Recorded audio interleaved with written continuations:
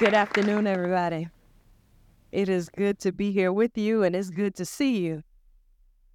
It was great to hear Dr. Allen preach this morning, this afternoon. He's stretched out from the gate, right? Yeah, that was good. Let's pray.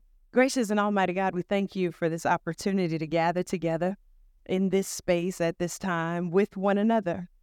God, we thank you for what we've heard thus far and in these moments that you have allowed me to share with this gathering. I pray, Lord God, that these people would be edified, they'd be encouraged, they'd be empowered. And when we leave this space, we'd be both elevated and excited to run on and do that which you have called us to do, that which you have purposed us to do, and that which we are trying to do in ways that are effective and will turn the world upside down in Jesus' name. Amen.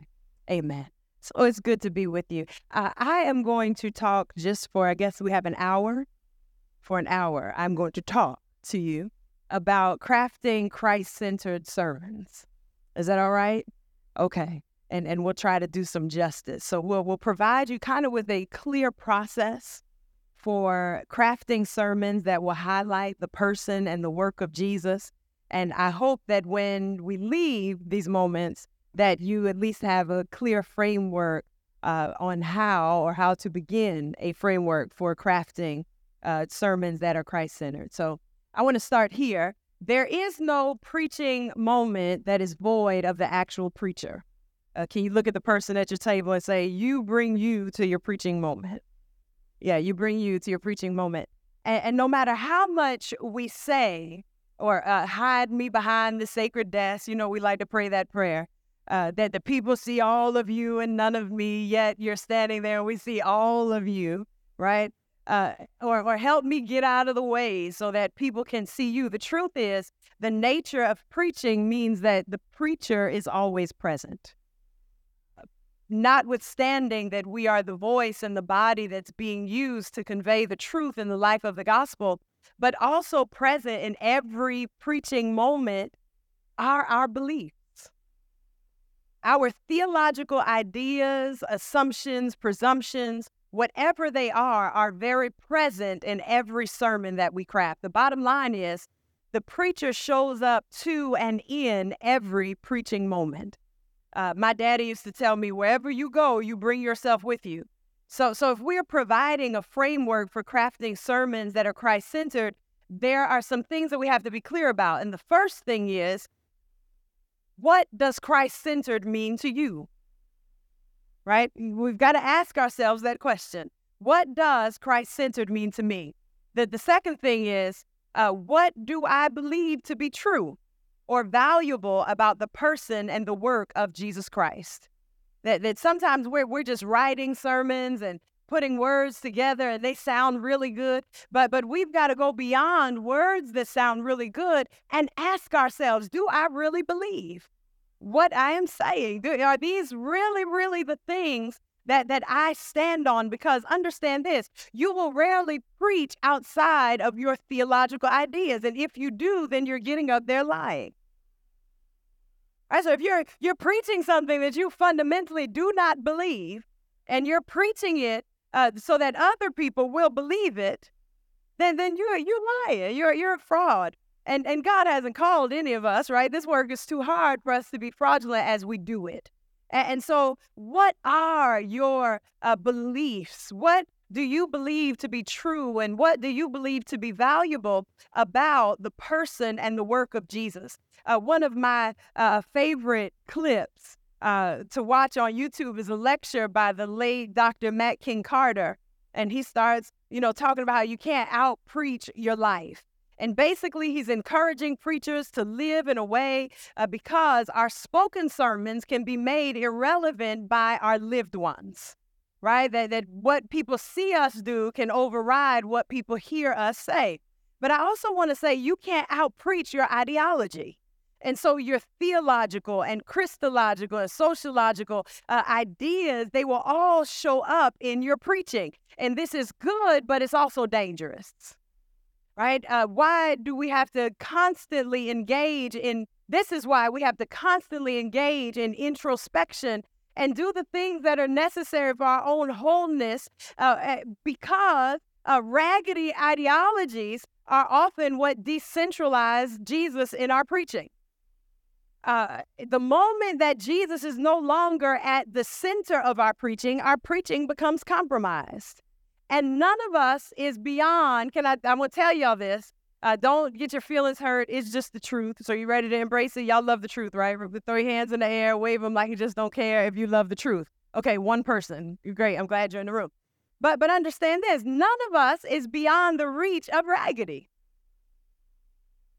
It doesn't matter how well you preach. It does not matter how many amens you get. None of us is beyond the reach of raggedy. And sometimes we are raggedy in our Christ-centeredness, raggedy in our Christology, raggedy in our ideologies, and people are saying, preach, go for it.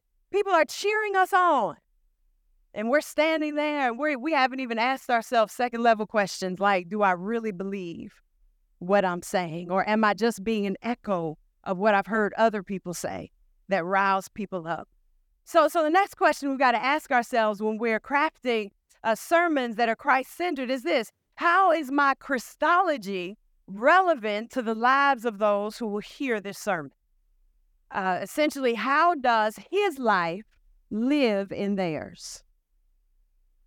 See, every sermon that we preach is going to produce fruit. And so this is why the proclamation of the gospel has to be taken seriously.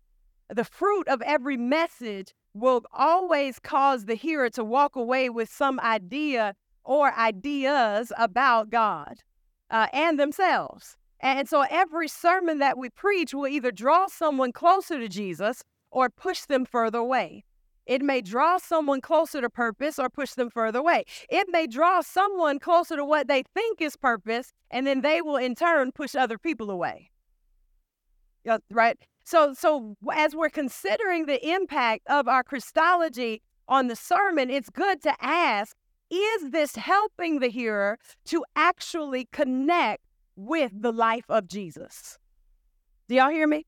Right? It is what I'm saying. Is this sermon, is this message actually causing the hearer to actually connect with the life of Jesus? And then is my Christology, what I fundamentally believe, and what I'm standing up here saying congruent? Does it add up? So if what I believe is that Jesus came that we might have life and have it more abundantly, then why am I preaching that this journey with him is simply a list of don't do's? And that everything is off limits, right? That people can't even go to a Beyonce concert.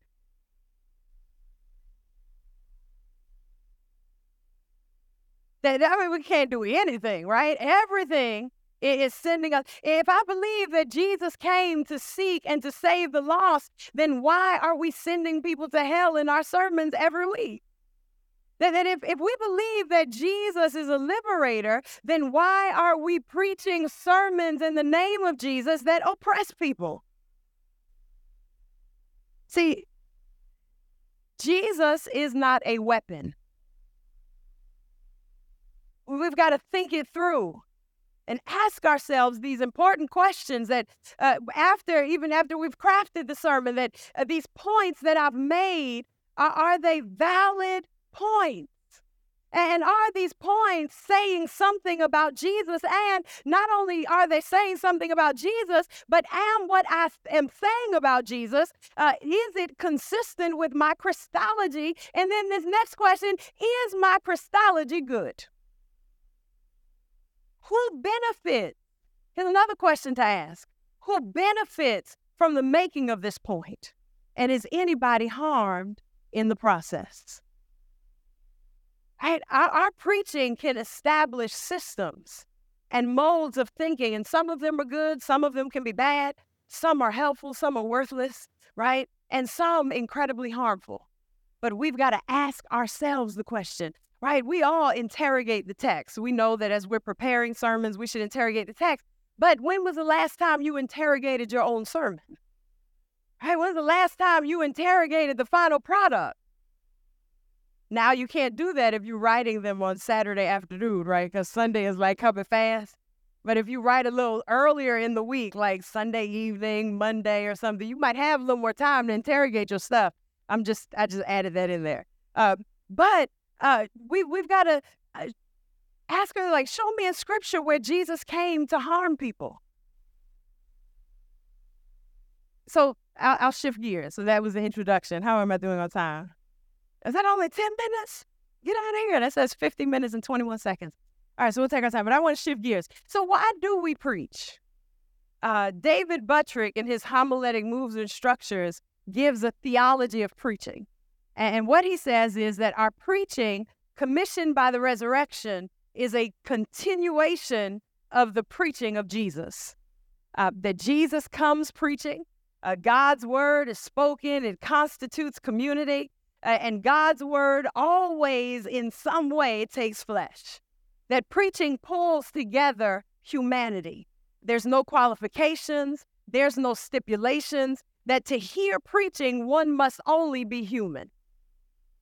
I love that, because we tend to spend a lot of time qualifying who can receive or be on the receiving end of God's grace. But if the only qualification to hear preaching is to be human, right, then the only qualification to receive God's grace is to be what? All right. So we preach Jesus as a witness to his resurrection. The next thing that he says is that in our preaching, Christ continues to speak to the church and through the church to the world. That Christian preaching reveals and continues the work of Jesus by calling and liberating and forming a new humanity. That the mystery of preaching is the mystery of grace. And so we don't preach just so that the church can survive. Right. It's important, right? Especially in a post-COVID world where many people are trying to rebuild their churches and people are trying to make sense of the church. And we spent like 3 years saying the church as we knew it will never come back. And so we've got to preach in a post-pandemic way and do all of this. We don't preach to save the church. We don't preach just so that our local assemblies can survive. That is indeed a byproduct of faithful preaching, but that's not why we preach. Our preaching is so that through our words, Christ can continue to save and reveal and redeem. And so next he says that the purpose of preaching is the purpose of God in Christ, which is reconciliation of the world. See, preaching liberates and it sets free. We speak to set folks free. And there's no redemption without liberation. And between the resurrection and the return, I'm so glad that God left us preaching. Are there any preachers in the room that are just glad that between the resurrection and the return, we get to preach about this stuff? Then the next thing that he says, this is the fourth thing. Did y'all get all four? Y'all good? Are you keeping up with me? Preaching evokes a response. And the response to preaching is a response to Christ and faith. And is a response to preaching is a response to Christ and is faith and repentance. We don't just believe in Jesus, but in believing in him, we also believe in the kingdom. And the kingdom is a community that Jesus established here in the earth. And faith comes by hearing. We hear the gospel preached and it changes our lives. Do I have any witnesses? That we hear the gospel preached and it changes our lives. That's the fourth thing. Here's the fifth one. Preaching is the word of God in that it participates in God's purpose. It's initiated by Christ and is supported by the Spirit with community in the world. We've got to remember as we're crafting Christ-centered sermons and as we are doing this work that Christ is at the center of, that we are not God. I'm going to tell you another thing. Your voice is not God's voice. You're not God, and your voice is not God's voice. We simply offer the voice that we have to God so that God can use it to God's glory for the transformation of the lives of our hearers.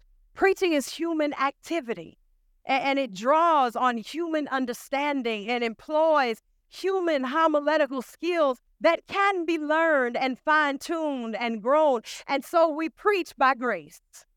And if it is grace, the grace of God that allows us even to stand for the task, then Christ-centered sermons should also be crafted with a lot of grace in mind.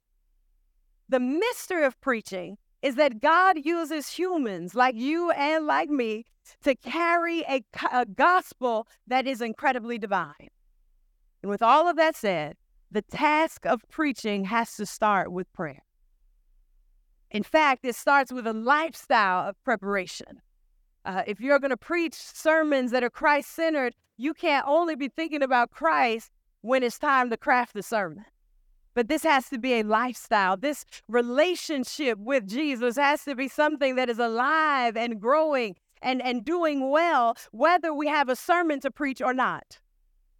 Can you ask your neighbor for me, how you doing with Jesus? Are you current with the Lord? Are you current with the Lord? I know that you know all of the theological terms and you're learning all of this stuff, but are you really current with the Lord? Do you have your finger on the pulse of his will concerning your life and not just a bunch of good sermons? The task of preaching is always going to be larger than the preacher. And the life of the preacher will always be larger than the task of preaching. And so before we are preachers in this life, we are Christians.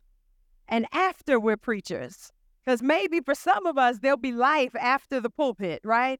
And after, we will still be Christians. Before God called us, we were Christian. Before somebody licensed or ordained us or called us to a pulpit, right? We were, hopefully, we were already Christian, right? And so we're going to be that. And we've got to make sure that on a daily basis, we are fine-tuning that relationship with the Lord, because we cannot out-preach where we are with Jesus.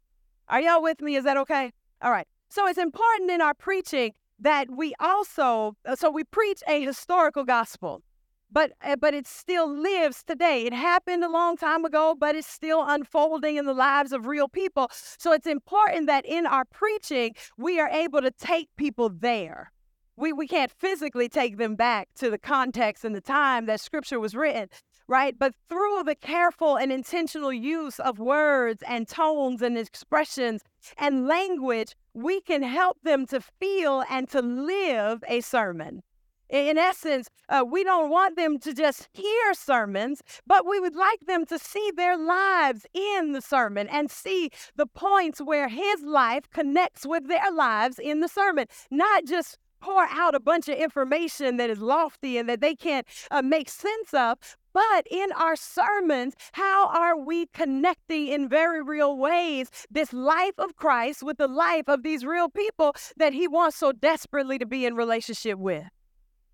How are we helping people to see themselves walking through Jerusalem with Jesus?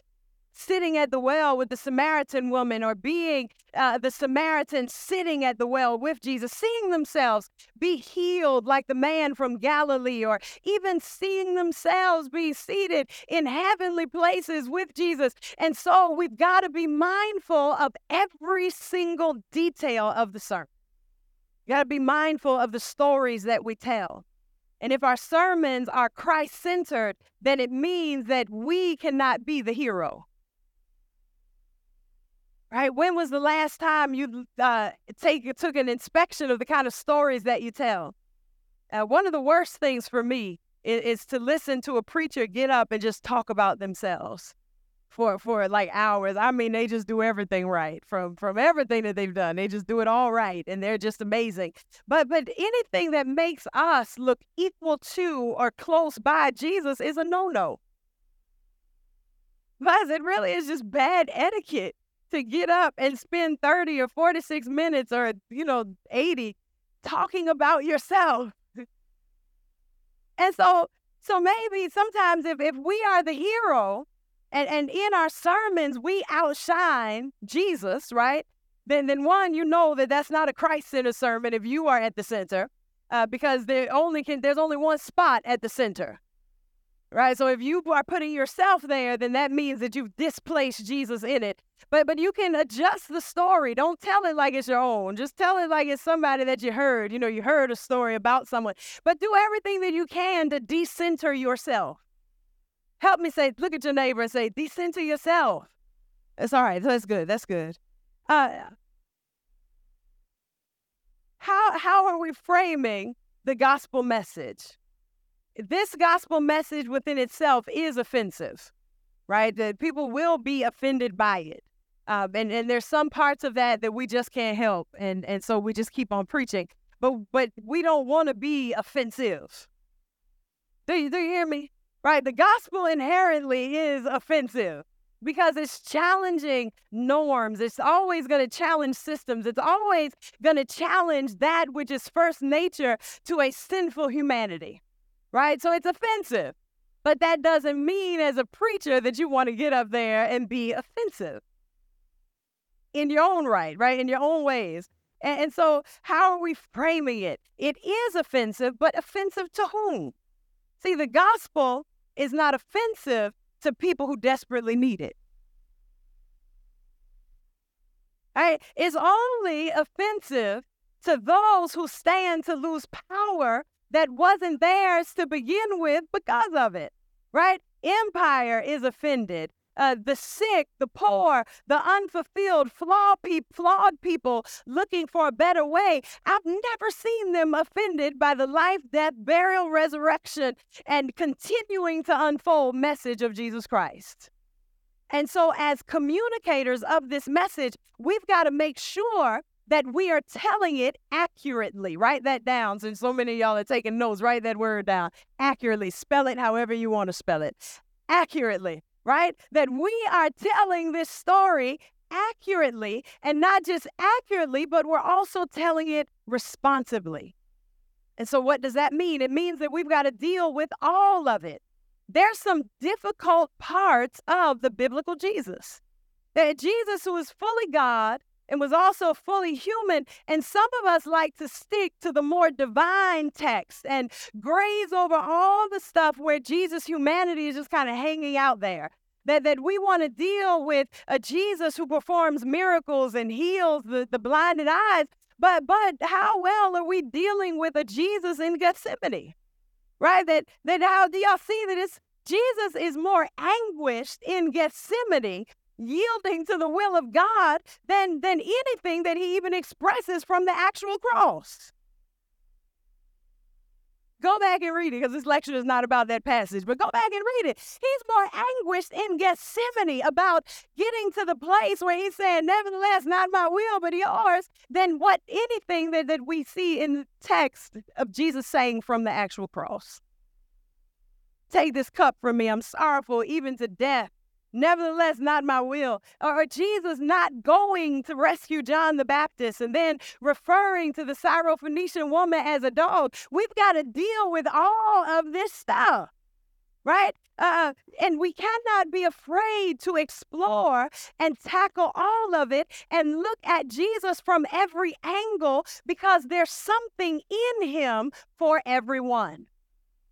And we are never preaching to homogenous groups of people. Everybody in the room has not been on the same path. They've not taken the same journey. They don't have the same background. They don't comprehend at the same level. And so maybe 1 week, for those of you that pastor and you're preaching to the same group of people every week, 1 week you might hit one group of people, and then the next week you hit another group of people. But we've got to look at Jesus from every angle.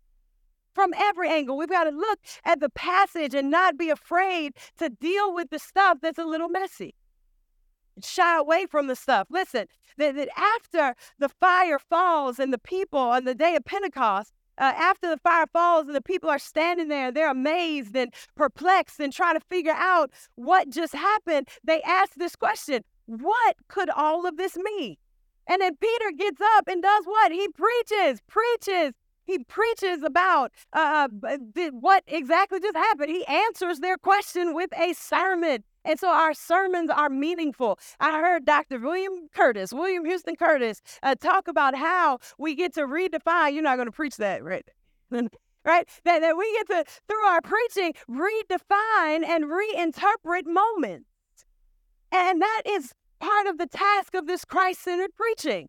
is that we take these moments, not just moments that happen in the world, but even what's happening in Scripture and what's happening in the text, and people trying to make sense of faith and what it means on a daily basis. And we have the opportunity through Christ-centered preaching to interpret and define and bring shape to those things. But we've got to be, we have to be responsible and deal with the text in ways that are fearless. Deal with the stuff that we're uncomfortable with. Explore the areas that don't make sense to us. So Peter gets up and preaches. And this is what I love about Peter's story, is that he's the disciple whose confession was the rock upon which Jesus said he would build his church. And then in Acts, the 2nd chapter, we're moving right along. We got 35 minutes left. Acts, the 2nd chapter.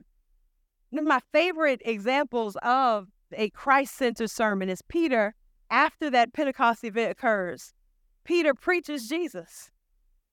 And this is vital because foundation, and that's what Peter gives them. They're asking, what in the world just happened? What does all this mean? He gets up and he gives them foundational understanding. Here's the thing. Foundation can prevent foolishness.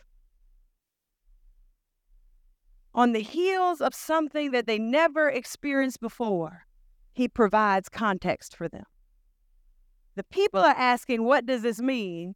And Peter's sermon lets them know. What does he let them know? That Jesus is real. That what this means is that Jesus is real.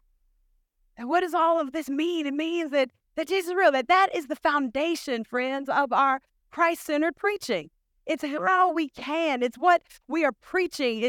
It's what makes a difference, even for our hearers in Jesus' physical absence, that what they are experiencing is directly related and directly connected to his life.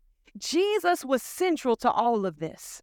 And we have to keep Jesus at the center of everything that we do. We've got to keep Jesus at the center of the church, because I fundamentally believe that preaching, the proclamation, is at the center of the church.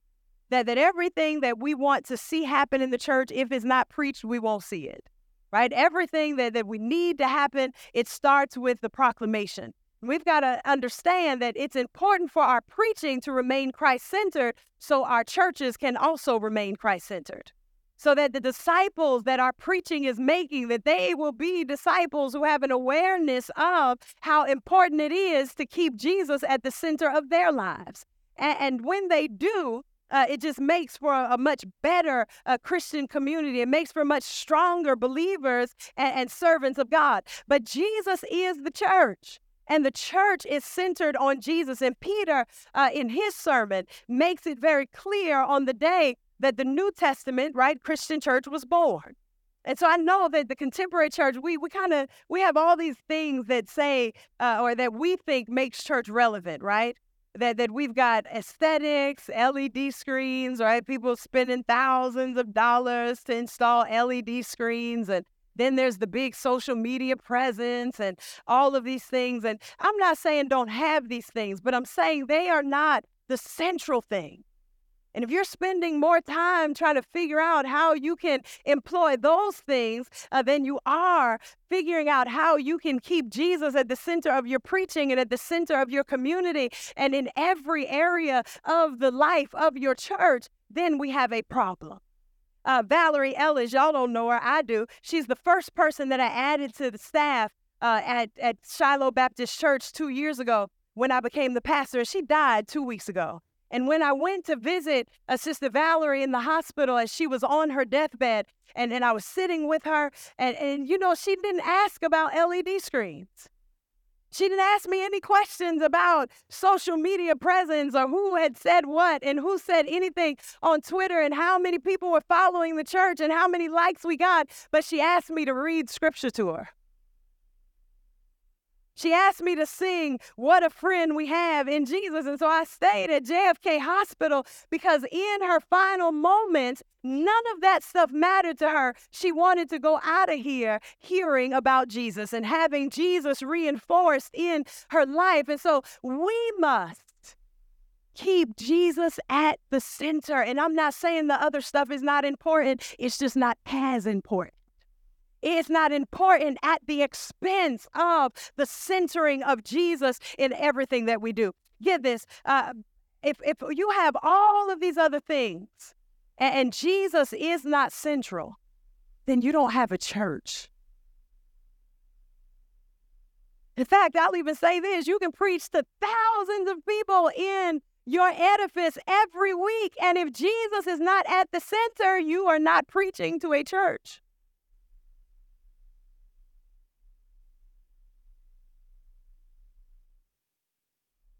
Peter's proclamation tells us this, that Jesus is the foundation and that the whole story works together. That Peter proclaims that the same Jesus who promised the Holy Ghost is the same one who the prophets talked about for generations before they were even born. And here it is, that on the day of Pentecost, the sermon that is preached, this foundational sermon is all about Jesus. About Jesus, the guy from Nazareth, that he was more than just the average carpenter, but this Jesus, the guy from Nazareth, was also God, that he is God. And then he goes through his story that you took him by lawless hands, but God raised him up. That you killed him, but it was not possible for death to hold him. That this Jesus is real. I'm telling you, it's a Christ-centered sermon. That he says this Jesus is real, the real Messiah, the real Savior, the real King. That he was everything that he said he was and everything that we experienced him to be. There's what Jesus said, but there's also what we experienced. Are y'all with me? How many of you have heard what Jesus said? You read in Scripture what Jesus said. Raise your hand. Show me your hands. You read. That is so good that we're at a preacher's conference and a room full of people have actually read what Jesus said, right? But then there's this next level of revelation, not just the reading, but how many of you have this testimony? You can't make me doubt him.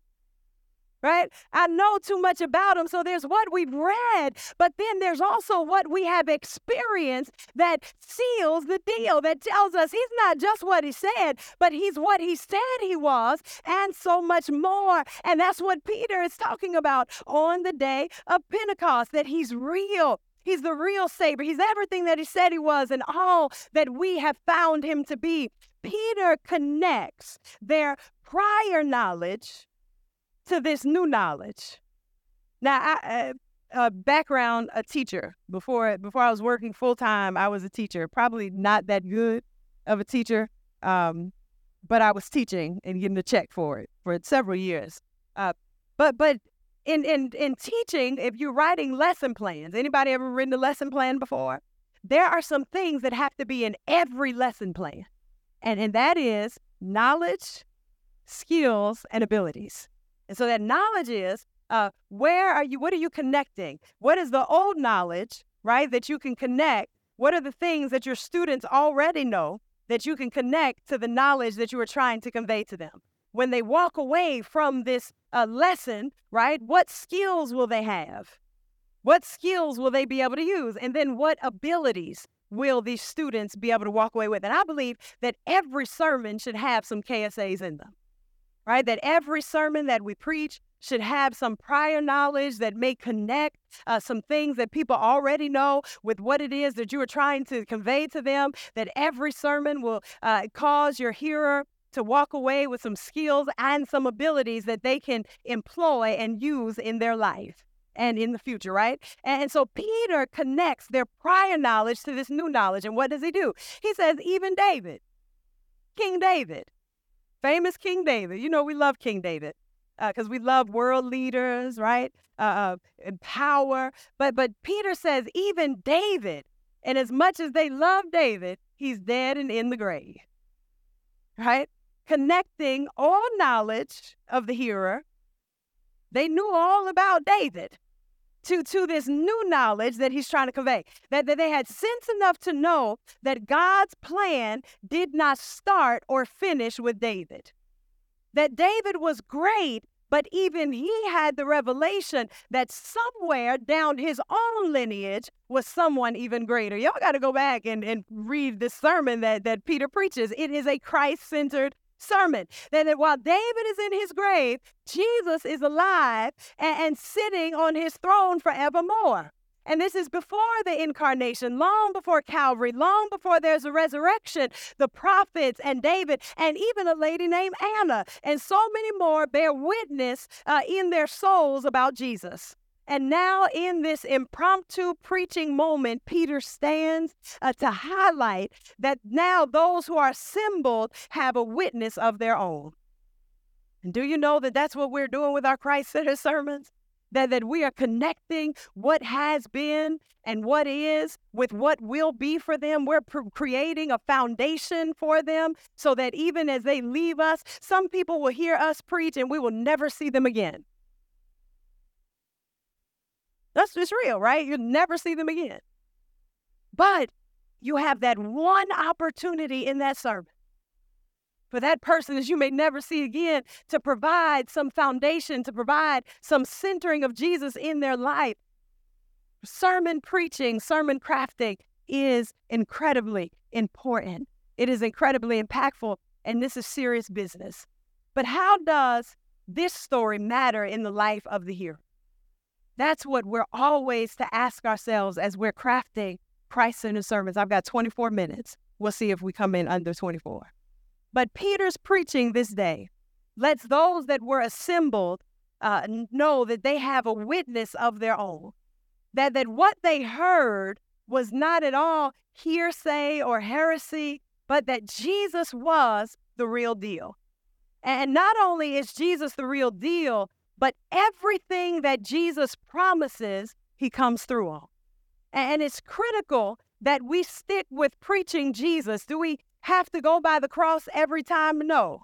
Because if your preaching of Jesus only means that all you do is go by the cross, then you are not being responsible in your preaching of Jesus, because there are many angles. We've got to be aware of Jesus all the time. His story is so large and the principles of his teaching are so expansive that there's not only one way to convey Jesus in our preaching. And so the more we preach him, the more opportunity there is for people who have what those assembled at Pentecost had. Not just the indwelling of the Spirit, but a firsthand encounter with his character and his promises. Are y'all still with me? Wave your hand if you're still with me. We're almost there. You only have 23 minutes and 17 seconds left of me.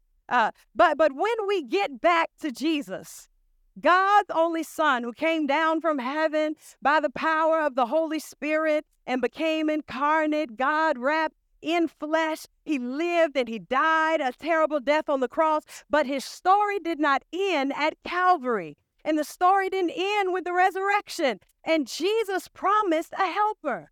His salvation, because of the cross, would have been enough. Victory over death, hell, and the grave because of resurrection would have been enough too. But Jesus promised another blessing that would give us some power of our own. And the people we are preaching to need to know that there is a reservoir of power, especially in a world that on a daily basis, sometimes several times a day, makes people feel powerless. And we can't always reach for these external things, that we've got a reservoir of power that comes from within, but it starts with connecting with Jesus. It starts with believing wholeheartedly the things that Jesus has promised us. And while this power is to do his work in the earth until he returns, this power is also to promote the gospel and to win souls. That Christ-centered preaching promotes the gospel and ultimately wins souls. That if Jesus is being preached, somebody is going to come to him. We don't see any scripture evidence where Jesus is being preached and people don't come to him. Think on that. So sometimes we're wondering, how come nobody's getting saved? How come people aren't coming to the Lord? Well, is Christ at the center of your sermons? Is he being preached? And not just preached, but is he also being lived out in community? And that's at every area of what we are responsible for, right? That we should be able to see evidence of Jesus everywhere we go. everything that you are in charge of, everything that you have influence over, there should also be evidence of the centering of Jesus in that. Are y'all with me? Okay. 21 minutes, 1 second. Yeah. The power of this gospel is so real that it helps us to love our neighbors and love our enemies. It gives us peace when there is no peace, joy when we should not have any joy. Empowers us to serve and remain faithful to the call. It convicts us when we're wrong. Anybody ever been convicted when you were wrong? Within, not like by court of law. I wasn't asking you that level of business, right? But it also gives us boldness to stand in Jesus' own prophetic tradition and speak truth to power and not back down. And so we preach. We preach Jesus. We craft sermons that are centered in him. But to do so, we've got to ask ourselves difficult questions. To preach Jesus, we've got to keep our finger on the pulse of our own theological and Christological and sociological ideas and maintain this truth that our awareness of how they influence and of the truth of how they influence our preaching, that how all of these things influence our preaching. We can't shy away from the humanity of Jesus because the humanity of Jesus is just as important as the divinity of Jesus. Right? We also can't shy away from the divinity of Jesus because we like the humanity a little better because we can land at either end. That if we want a more human Jesus that kind of gives us a little more rope to do and go, and then we'll lean on that. But the humanity of Jesus and the divinity of Jesus are equally important, and we've got to preach a balanced Jesus. Are y'all still with me? A balanced Jesus. We also cannot weaponize him to get our own points across. We don't use Jesus to beat up on the people we don't like. We don't use Jesus to beat up on the people whom we don't understand. You are not going to understand everything about everybody, but guess what? Can I give you a news flash? Everybody doesn't understand everything about you either. But we don't use Jesus to get an upper hand or to use him as a tool to beat people down. Jesus came empowering and seeking to save the lost, not to destroy people. Because of differences that we don't understand, he is not a weapon. Can you say that with me? Jesus is not a weapon. And so we craft our sermons with Jesus' character and mission in mind, and not just a retelling of what Jesus did. But in our preaching, the whole process of it, from how we live our own lives and how we're cultivating our personal relationship with him, to putting the words to paper, to the study, to asking ourselves the hard questions, to interrogating the text, and then interrogating the sermons that we've crafted, all of it, the embodiment of all that is Jesus in mind, love and grace, and reconciliation and community and justice. We must preach Jesus. And why must we preach Jesus? Because what else is there to actually preach? And so we must keep him at the center. And that is what keeps our preaching relevant. That is what keeps our preaching in style. It's Jesus at the center of it.